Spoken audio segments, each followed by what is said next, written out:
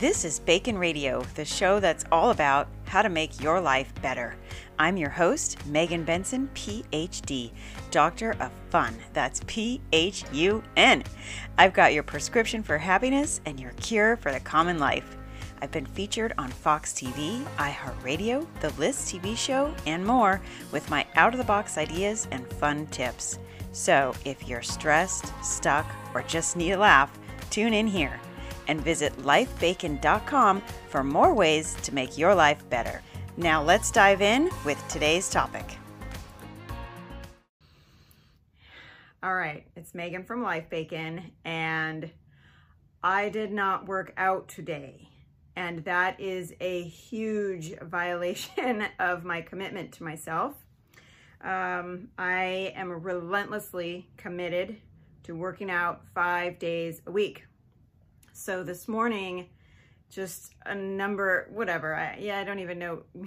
You need to explain all my excuses because that's what they are. But the other thing is that I don't need to keep beating myself up about it.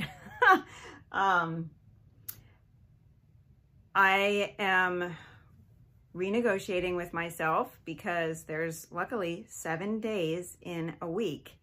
And so I'm going to move the day that I missed today to later in the week. So I'm going to make up for it. And I wanted to share this with you because I know that a lot of times, you know, when we do mess up or when we break a commitment to ourselves, I think it's very important to just renegotiate it and make it okay, because it's when you start beating yourself up and telling yourself, see, that's why I'm never going to get in shape because I just can't stick to my program. And when you keep telling yourself these things, your brain is going to believe it. And your brain is going to continue to find more and more reasons to keep making that true. So stop saying that to yourself. Just forgive yourself. It's okay. You know, it's no big deal. I'm going to get it in. I'm still going to be within my commitment of working out 5 days this week. I'm just going to do it on Saturday.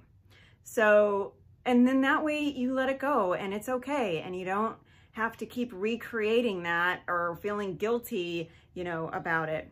So it's okay. We all mess up sometimes, but we sure can make it right. So it's absolutely okay to make mistakes.